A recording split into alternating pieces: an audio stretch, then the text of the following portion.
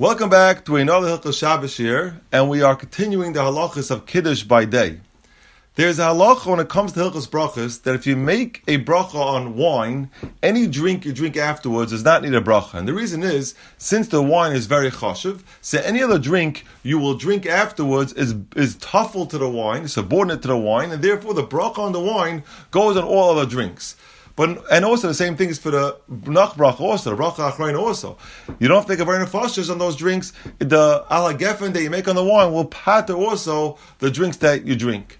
But this halacha that the yayin, the wine, paters all the other drinks from a bracha, it's only if either the wine is in front of you, or if you have das to drink other mashkin. That's the Tanaim. And there's another Tanai also, that's dafka if you drink some of the wine. But if you yaitza with someone else's Bayer Priya Gafen and you don't drink some of the wine, so then you have to make a new bracha. It's clear you have to make a new bracha on the other drinks.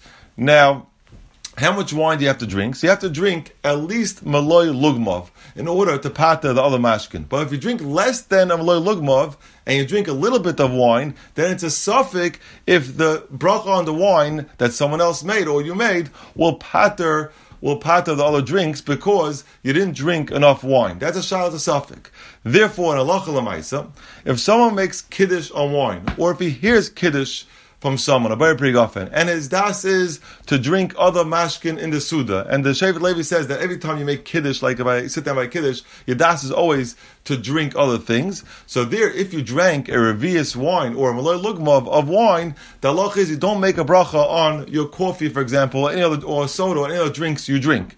But if you didn't drink a revius yayin, or if you drank less than that, then it's a suffix. So then you should make sure to make a shahakal on something else, or have someone else be mitzvah you a shahakal. Someone else can mitzvah you a shahakal. When they're making a shahakal on their drink, they can mitzvah you on the shahakal.